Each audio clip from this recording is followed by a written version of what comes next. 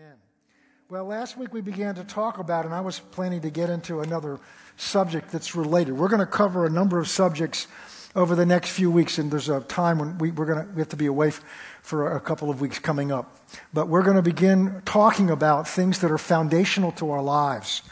Because the stuff that's going on in our lives personally, the stuff that's going on in our community, in our families, by stuff I mean mess, trouble, problems, and going on in our nation, in our world, in our society, all has a root cause to it.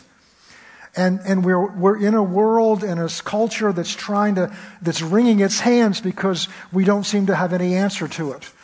But God has an answer. A number of years ago, we were having some racial issues in our school, which we'd never had before. And I had an opportunity to meet with Tony Johnson. Tony Johnson, the former member of here, used to lead our worship.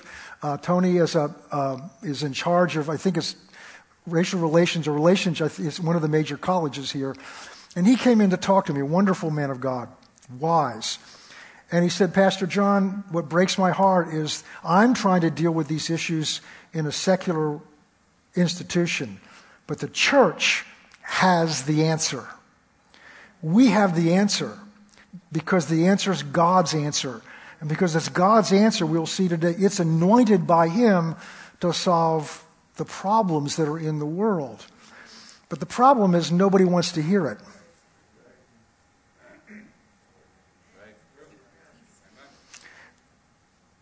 The problem is the church doesn't want to hear it. But we're going to hear it because we're going to talk about it again today. So that's what we began to talk about last week. The root problem, which people in the world kind of laugh at, the root problem goes back to Genesis, the very beginning. We saw this last week. God created man, and then man and woman, and God created their lives for His purposes. And then God created a place for them to enjoy and dwell in. And He established a garden east of Eden.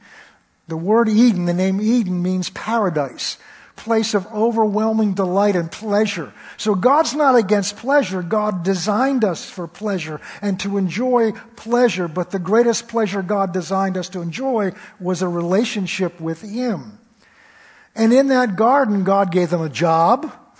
And then God commanded them, some translations say, to eat of every tree of the garden. But He established a boundary.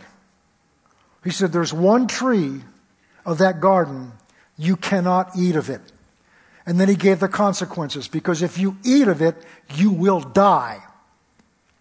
And it was the tree of the knowledge of good and evil.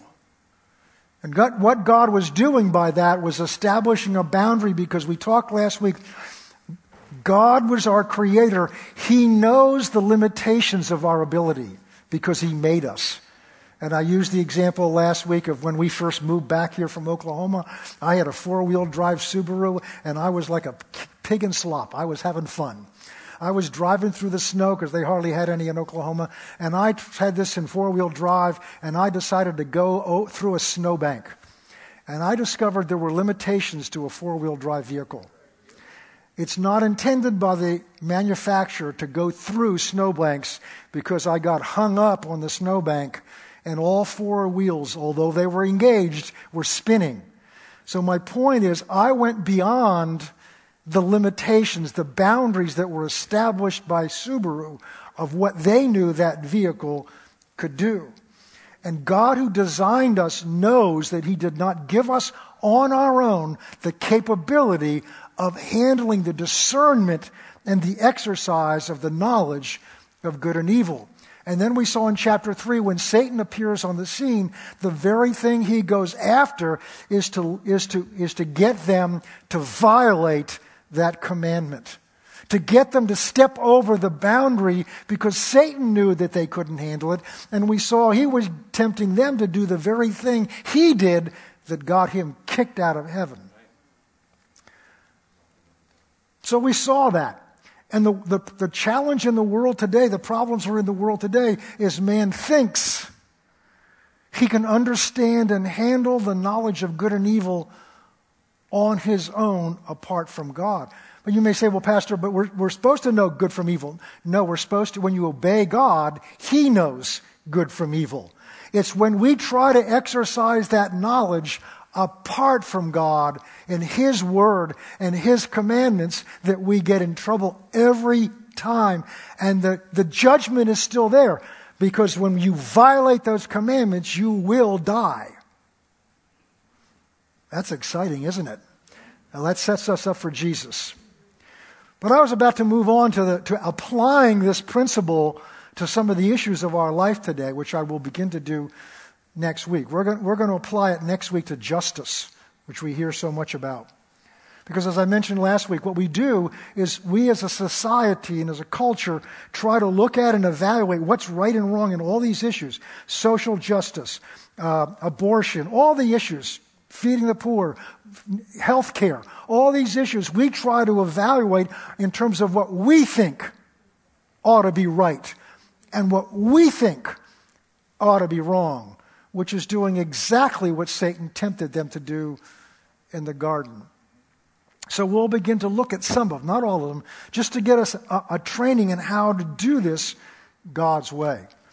But before we did that, I just felt this week, as I was really had it all prepared, is that there's examples of this in the Bible that are so clear, because sometimes we need to understand a principle by seeing how they're lived out in somebody's lives so that they don't get lived out in our lives.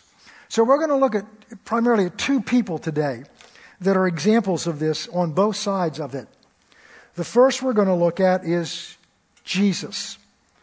Philippians chapter 2. This starts out, notice what it says, let this mind be in you, which was also in Christ Jesus. In other words, Paul's saying, this is how you need to look at things. This is the attitude Jesus had, and this is the mindset that you ought to have. By the way, when you get up in the morning, let me put it this way. When I get up in the morning and I begin my devotion, I set certain things in my mind. These are the boundaries I'm not going to cross. Now, many times I cross them, but I keep setting them again, because the more I set them, the more when I get to a situation, oh, you already decided what you're going to do in this situation. And that's what Paul's saying here. Let this mind be in you, which also is in Christ Jesus. We're going to read quick. Although being in the form of God, he did not consider it robbery to be equal with God. In other words, he was equal with God. He understood who he was. Verse 7. But he made himself of no reputation, taking the form of a bondservant, coming in the likeness of men. Verse 8. Being found in the appearance of men, he humbled himself. And this is what I want to get you. He became obedient to the point of death. The answer to the world's problems, the answer to our problems, is obedience. That's a dirty word for most of us. We don't want to hear that word. We don't like that word. I'll speak for me. You may love it. But obedience, whenever I heard obedience, is like either because I don't want to or I don't think I can. The reason we don't like obedience is it exposes the rebellion in us. People that are obedient don't mind hearing about obedience because it confirms where they already are. But when we react to that term, when we shut our ears and don't want to hear it in church, when we skip over those verses in the Bible, it's because it's exposing something in us that God wants to show us. It's interesting how many times the Bible says that the Word of God is given to us to correct us. Nowadays, pastors use the Word of God primarily to encourage us and to comfort us. But Paul talks much more about the Word of God to correct us. It's like a two-edged sword, piercing even between the dividing of the thoughts and intents of the heart.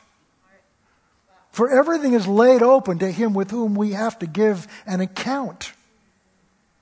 I'm going to sew you back up again, so just, a little surgery right now. So we can see where we are. Obedience. We're going to talk down the road about the blessing of obedience. The struggle with obedience is when we're not being obedient. People that are living in obedience don't struggle.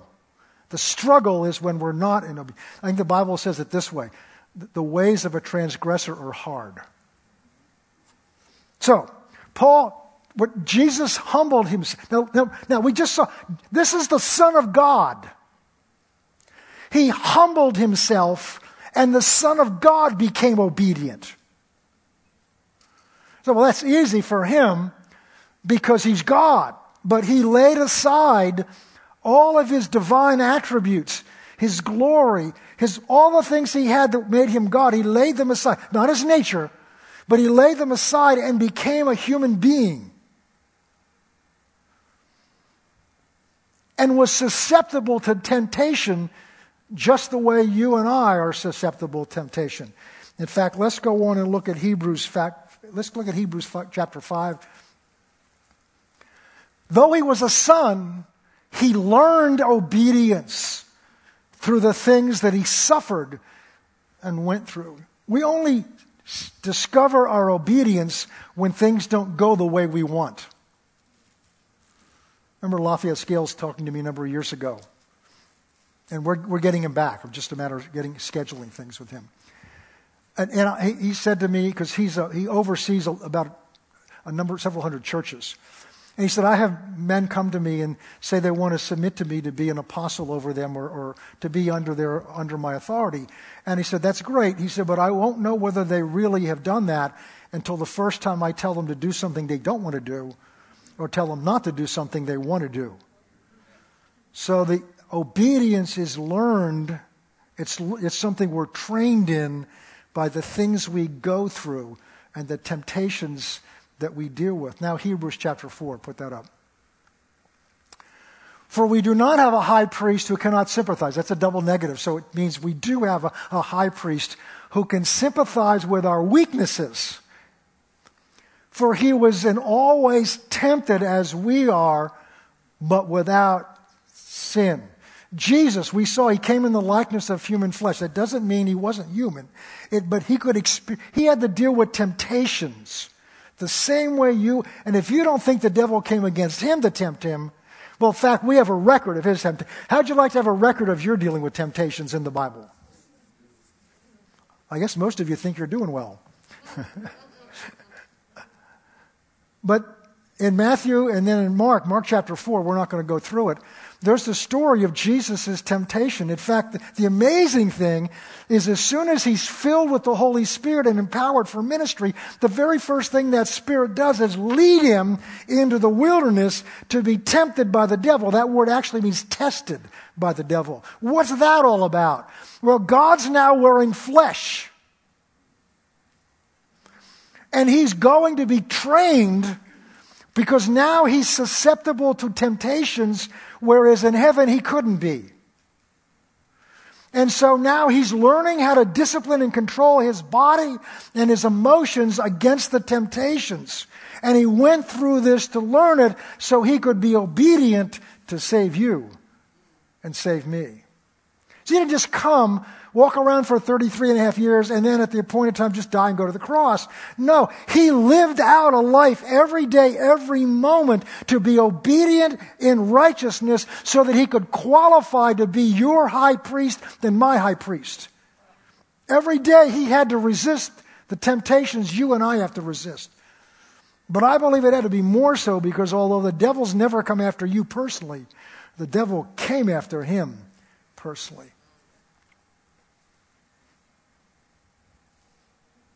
Now here's the point.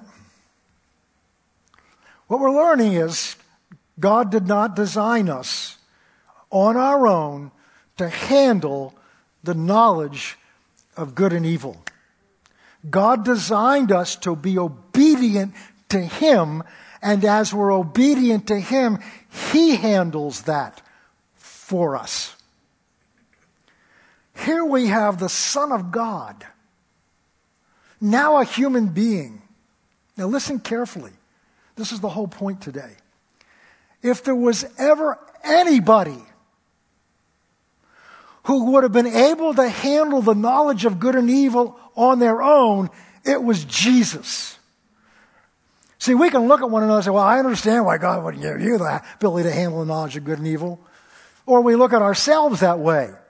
Because what we think of is that God didn't want them to handle good and evil because they were dumb. No. It's because God did not ordain them to do that. So here you have Jesus, the Son of God, who never sinned, who, if anybody was qualified on their own to handle the knowledge of good and evil, it was Jesus. But he understood this limitation.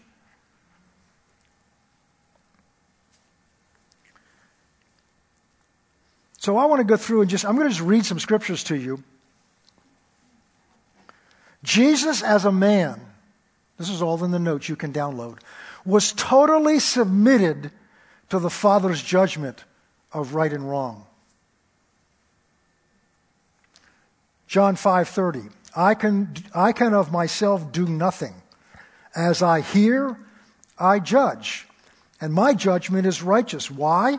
Not because I'm so smart, but my judgment is righteous because I don't seek to do my own will, but the will of the Father who sent me.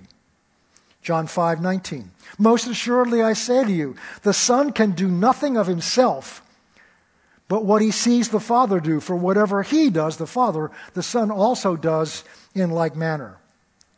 John 6:38. For I've come down from heaven not to do my own will, but the will of him who sent me. I put John 8 up. I want to see this one. And Jesus said to them, when you lift up the Son of Man, then you will know that I am he, and that I do nothing of myself, but as my Father taught me, I speak these things. Verse 29. And he who sent me is with me, for the Father has not left me alone, for I always do those things that please him. John 12:49. For I have not spoken to you on my own authority, but the Father who sent me gave me a command that what I should say, I should speak. Now, there were some people that recognized this. In Matthew chapter 8, we have a great example of that. When a Roman officer, a centurion, comes to Jesus, and his servant is suffering terribly. And he comes to Jesus and he says, my servant is suffering at home of the palsy terribly. And Jesus says, I will come and heal him. And the centurion says, no, I'm not worthy for you to come under my roof. That's not what I was going to ask you. You don't need to come, is what he's saying. Only say a word here, and I know my servant will be healed there. How do I know that? Listen carefully what he said. Because I also am a man under authority. So bless you. The centurion recognized that Jesus was totally submitted under someone else's authority. And why could this centurion recognize it? Because he was also somebody under a commander's authority. Jesus then goes on to marvel, and he equates this respect for authority with faith.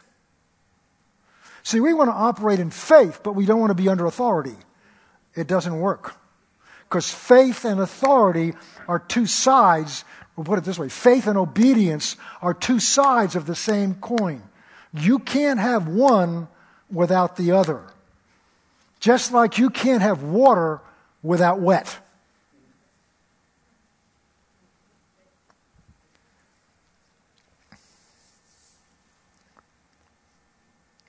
Let's look at another example of this. This is really brings it out, I believe. John chapter 8. Down through verse 18. Okay. Oops, that's not the right verse. Go to verse 12. John 8:12. There you go. Now Jesus spoke to them again and he said, I am the light of the world. Now I want to go slowly through this because this is a clear example of what we're talking about. He who follows me shall not walk in darkness, but have the light of life. The Pharisees therefore said to him, And this is what, you bear witness of yourself and your witness is not true. Stop there a second. What they're saying is, why should we believe you? Because you're testifying of yourself. In other words, you've decided this is who you are. Why would we believe that? You're your own witness of who you are. Go ahead. Jesus answered and said to them, even if I bear witness of myself, my witness is true, for I know where I came from and where I'm going. Stay there. Jesus is saying this. Let's bring it over to what we're talking about. Even if I were to make a judgment about what's right or wrong, I would be right. Because I know who I am and where I've come from. So this is my point that I mentioned a few minutes ago. If there's anybody qualified to handle the knowledge of good and evil on their own, it was Jesus, and that's what he's saying here. If I wanted to exercise that judgment on my own, I would be right. But you don't know where I came from and where I'm going, verse 15. You judge, listen to this, you judge according to the flesh. That's what we're doing in the world. We're judging right and wrong according to the flesh, which is what I think is right and wrong. And usually my evaluation of right and wrong has something to do with how it impacts me or whether I have some responsibility for something. So right and wrong is very rarely evaluated simply on its own. We're very subjective when it comes to deciding what's right and wrong. Jesus is saying, and you judge what's right and wrong according to your flesh, according to your own understanding of what's right and wrong. But I judge no one. Was he qualified to? Absolutely. Verse 16. And yet if I do judge, this is what he's about to say, my judgment is true, for I'm not alone, for I am with the Father who sent me. So if I could judge, I would be right. It is also written in your law that the testimony of two men is true. Verse 18. I am one who bears witness of myself, and the Father who sent me bears witness with me. Bears witness with me. Now let's look at another example. Let's go to Matthew chapter 16. Jesus came into the region of Caesarea Philippi, and he asked his disciples, now look at this, as I was going over this morning, this really hit me. He's asking the disciples, what opinion do men have of who I am? What's their opinion? What's their judgment of who I am and whether I'm right or wrong? He asked them, and the disciples saying, who do men say that I, the Son of Man, am? Verse 14. So they said, these are the opinions of others. Some say you're John the Baptist, some say you're Elijah, and others, Jeremiah or one of the prophets. Then he said to them, what's your opinion? But who do you say that I am? So right now, there's a discussion among opinions that men have of who Jesus, the Son of God, is, including theirs. Who do you say that I am? Verse 16. Simon Peter answered and said, you are the Christ, the Son of the living God. Now look at the next verse. And Jesus answered and said to him, blessed are you, Simon Bar-Jonah, for flesh and blood has not revealed this to you, but my Father who is in heaven. Stay right there. He's saying, Peter, you are blessed because that understanding of who I am did not come from man figuring this out. But you heard this and have seen this from my Father. My Father's the one who's established for you who I am. This is not a judgment you've made of who I am. Let's get going. Let's keep going. Next verse. And I also to say that you, Peter, and on this rock I will build my church. Now, I don't want to go into the details of this, but Jesus is saying not here, Peter, on this man Peter, I built my church. But listen here, on the revelation that my Father has given to you, I build my church. So go back to the Garden of Eden. I want to make sure we're still talking about the same thing. In the garden, God said, you may eat of every tree, you can enjoy yourself, but here's the boundaries. You are not designed, nor am I command you, here's a boundary, a limitation. You shall not eat of the tree of the knowledge of good and evil. Because if you step over that boundary, you're going to die. Because you can't handle that knowledge because I didn't make you to handle that knowledge. Now we're looking at God in the flesh walking among men, and men have an opinion of who he is. But when Peter's asked, Peter's answer did not come from Peter's exercising his own independent judgment of who Jesus is. He got his knowledge of who Jesus is from the Word, from a revelation from God. And Jesus is saying, on this revelation that comes from God, look at this, I will build my church. There are people out there building their church all over the world. Most of them aren't Christians. Some of them are Christians. But they're building their church on what they want it to be. And Jesus said, I will build my church. And my church will be built on the revelation that has come from God himself, our Creator. And not from the ideas of man, not from the doctrines of man, not from the dogmas of man, but it will come only from the Creator of the universe, the Creator of mankind, God the Father, who sets the boundaries. And look at this. And the gates of hell shall not prevail against that church. But that doesn't just apply to the church, it applies to your life. We'll see this at the end. If you're basing your life, if you're basing the answer to your problems, if you're basing what you're doing and not doing, if you're basing your evaluation of what's right and wrong based on what you think or you like or I think or I like, then the gates of hell will prevail against it because it's not come from God. The gates of hell will prevail against it. Verse 19. And I will give you the keys. No, let's just skip that. Now let's go down to verse 21. So Peter's just, he's hit it this time, boy. Not only did I hear from God, but Jesus acknowledged in front of everybody, I've heard from God. I hear from God. I love Peter. From that time, Jesus began to show his disciples that he must go to Jerusalem. That he must go to Jerusalem.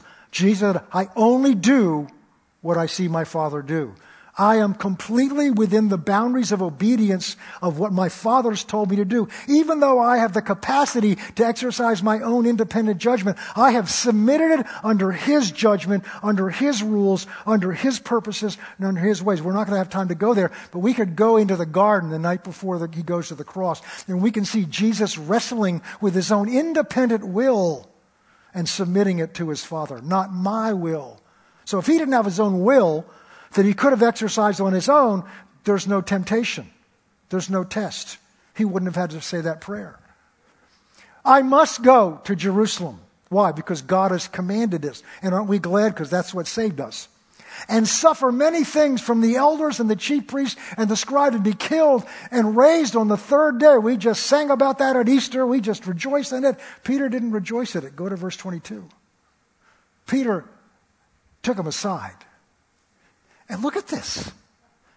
Peter began to rebuke him.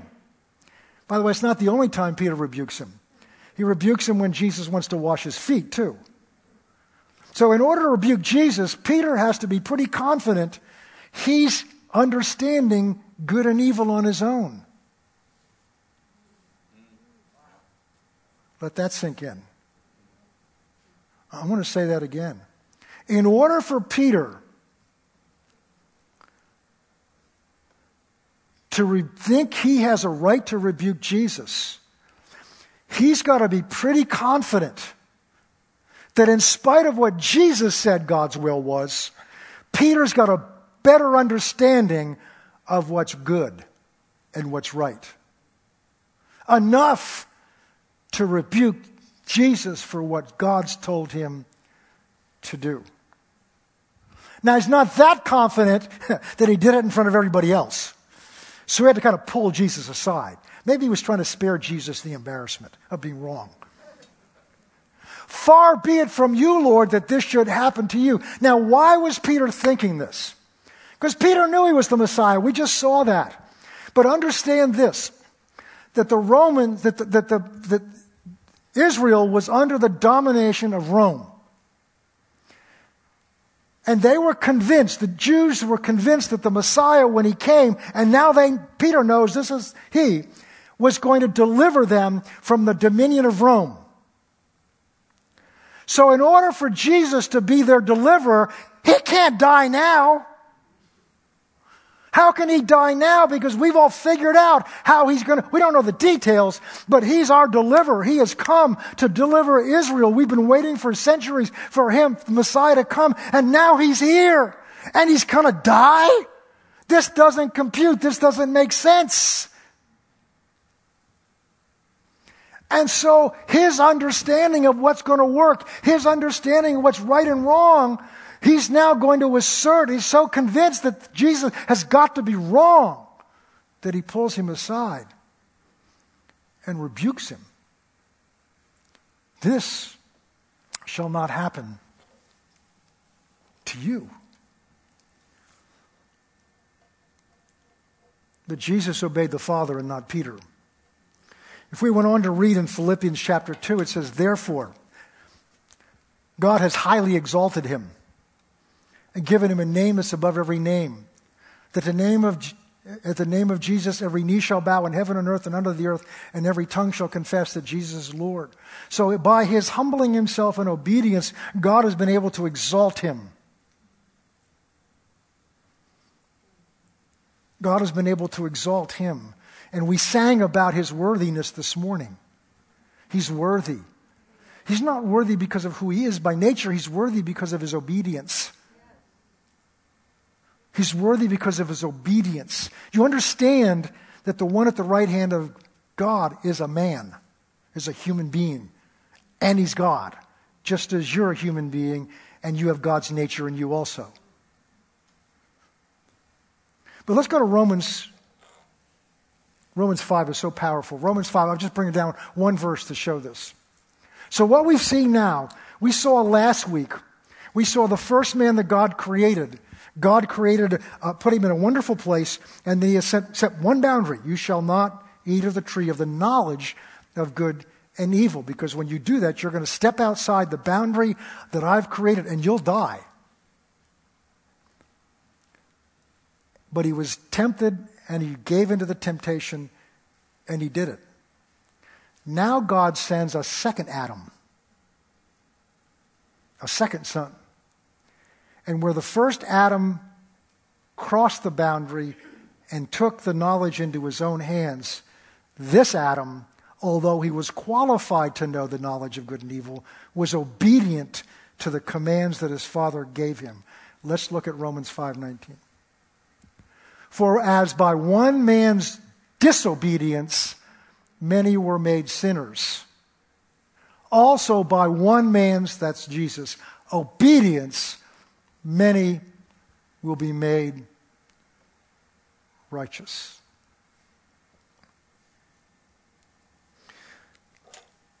As we began last week talking about this, we're living in a world of confusion, of fear. And I think I mentioned this last week, but the greatest evidence that what I'm talking about is just read the news every day. How well are we doing with the knowledge of good and evil? How well is anybody in leadership doing with the knowledge of good and evil on our own, apart from the instructions that God's given us? How are we doing? We sang about it. It's a mess out there. So much of a mess. My neighbor came to me the other day, and he said, he's got to come back soon.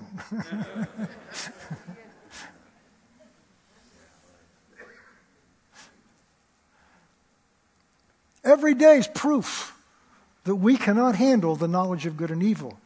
And yet out of pride on our own, we're trying to figure the answers out. Instead of humbling ourselves, confessing to God our pride, because it's pride, and submitting ourselves again to God's word, which is the knowledge of good and evil that God has set out for us. To love what he loves and to hate what he hates. There's things God hates. To love what God loves and to hate what God hates.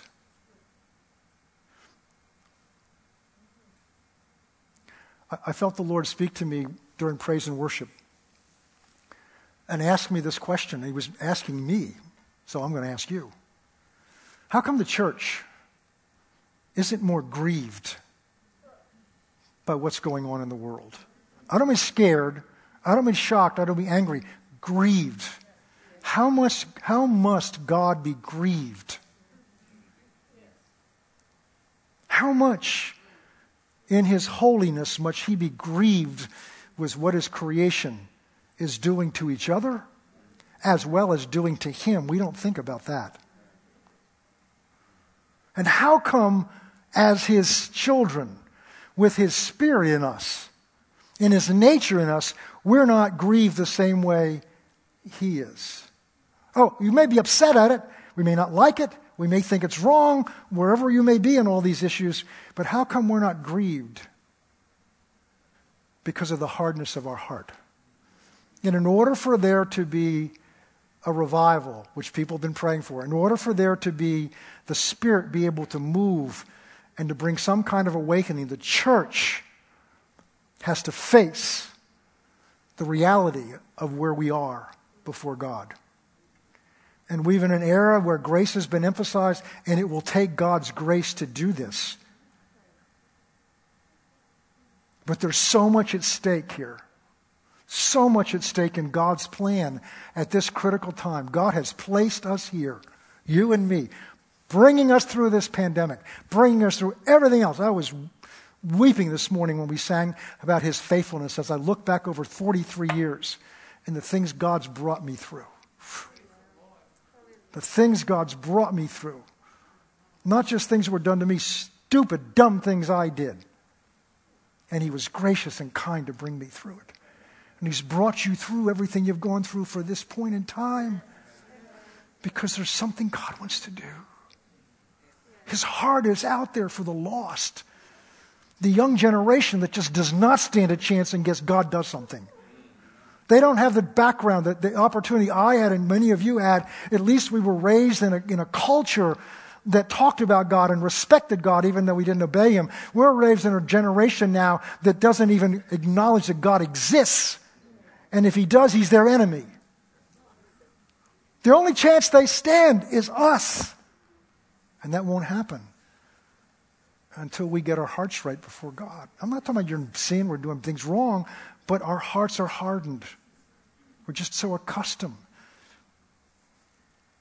I want to end with this verse. I've read it many times before. Matthew 7:21. Jesus has finished the Sermon on the Mount. And I want to just go through this slowly. Don't have much time. And again, God's not angry at anybody. But he's trying to tell us the truth. He wants to tell us the truth in love. Jesus said, "Not everyone who says to me, 'Lord, Lord,' shall enter the kingdom of heaven." So it's not just what we say, but he who does the will of my Father. We're talking about obedience. So calling Jesus Lord,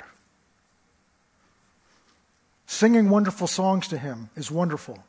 But the issue in God's eyes is, have you done the will of God? Or are you doing your own thing? We're talking in terms of right and wrong, but are we doing our own thing? And when we exercise, that's what Peter did. He was doing his own thing. We said, no. For you to go and die now is just not right. It doesn't fit in with the right thing to do.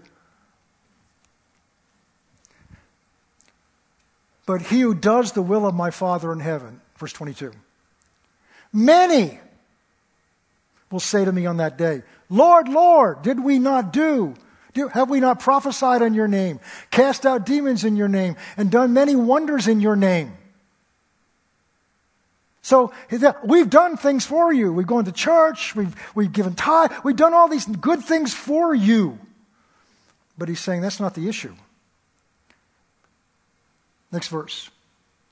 And I will declare to them, I never knew you. Depart from me. Look at this. You who practice lawlessness. This is the issue. The issue to God is lawlessness. What's lawlessness? The Greek word there is amonia, which literally means without law.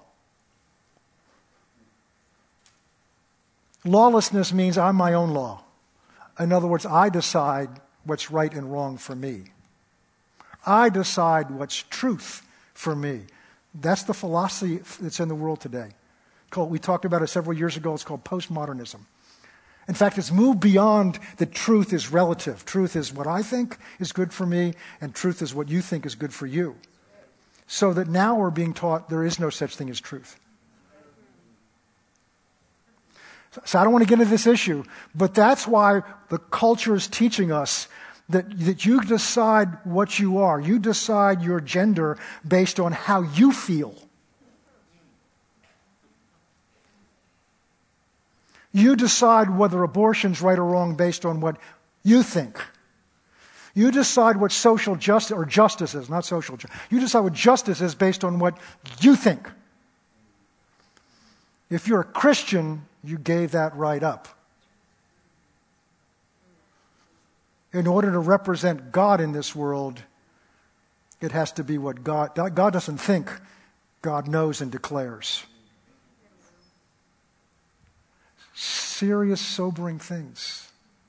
But we're living in a serious, sobering time, and this is out of control. Unless the church rises up and comes underneath the authority of God in His Word. You saw it. Jesus said, it's this revelation, the revelation that comes from God, that the gates of hell will not prevail against. Man's ideas, man's church, man's philosophy, man's issues, the gates of hell will prevail against that. But against my word and my authority and my church, the gates of hell will not prevail. God's not angry at us. He's not angry at me. This is what God's been dealing with me about. There's some mornings I wake up and I look at all this stuff and I just feel discouraged. At this age of my life, I don't want to deal with all this stuff. I don't want to deal with, I've done my job. Don't look at me so holy behind your masks. And I've never yet had God say, that's okay, John. You've done your best. You've tried your best.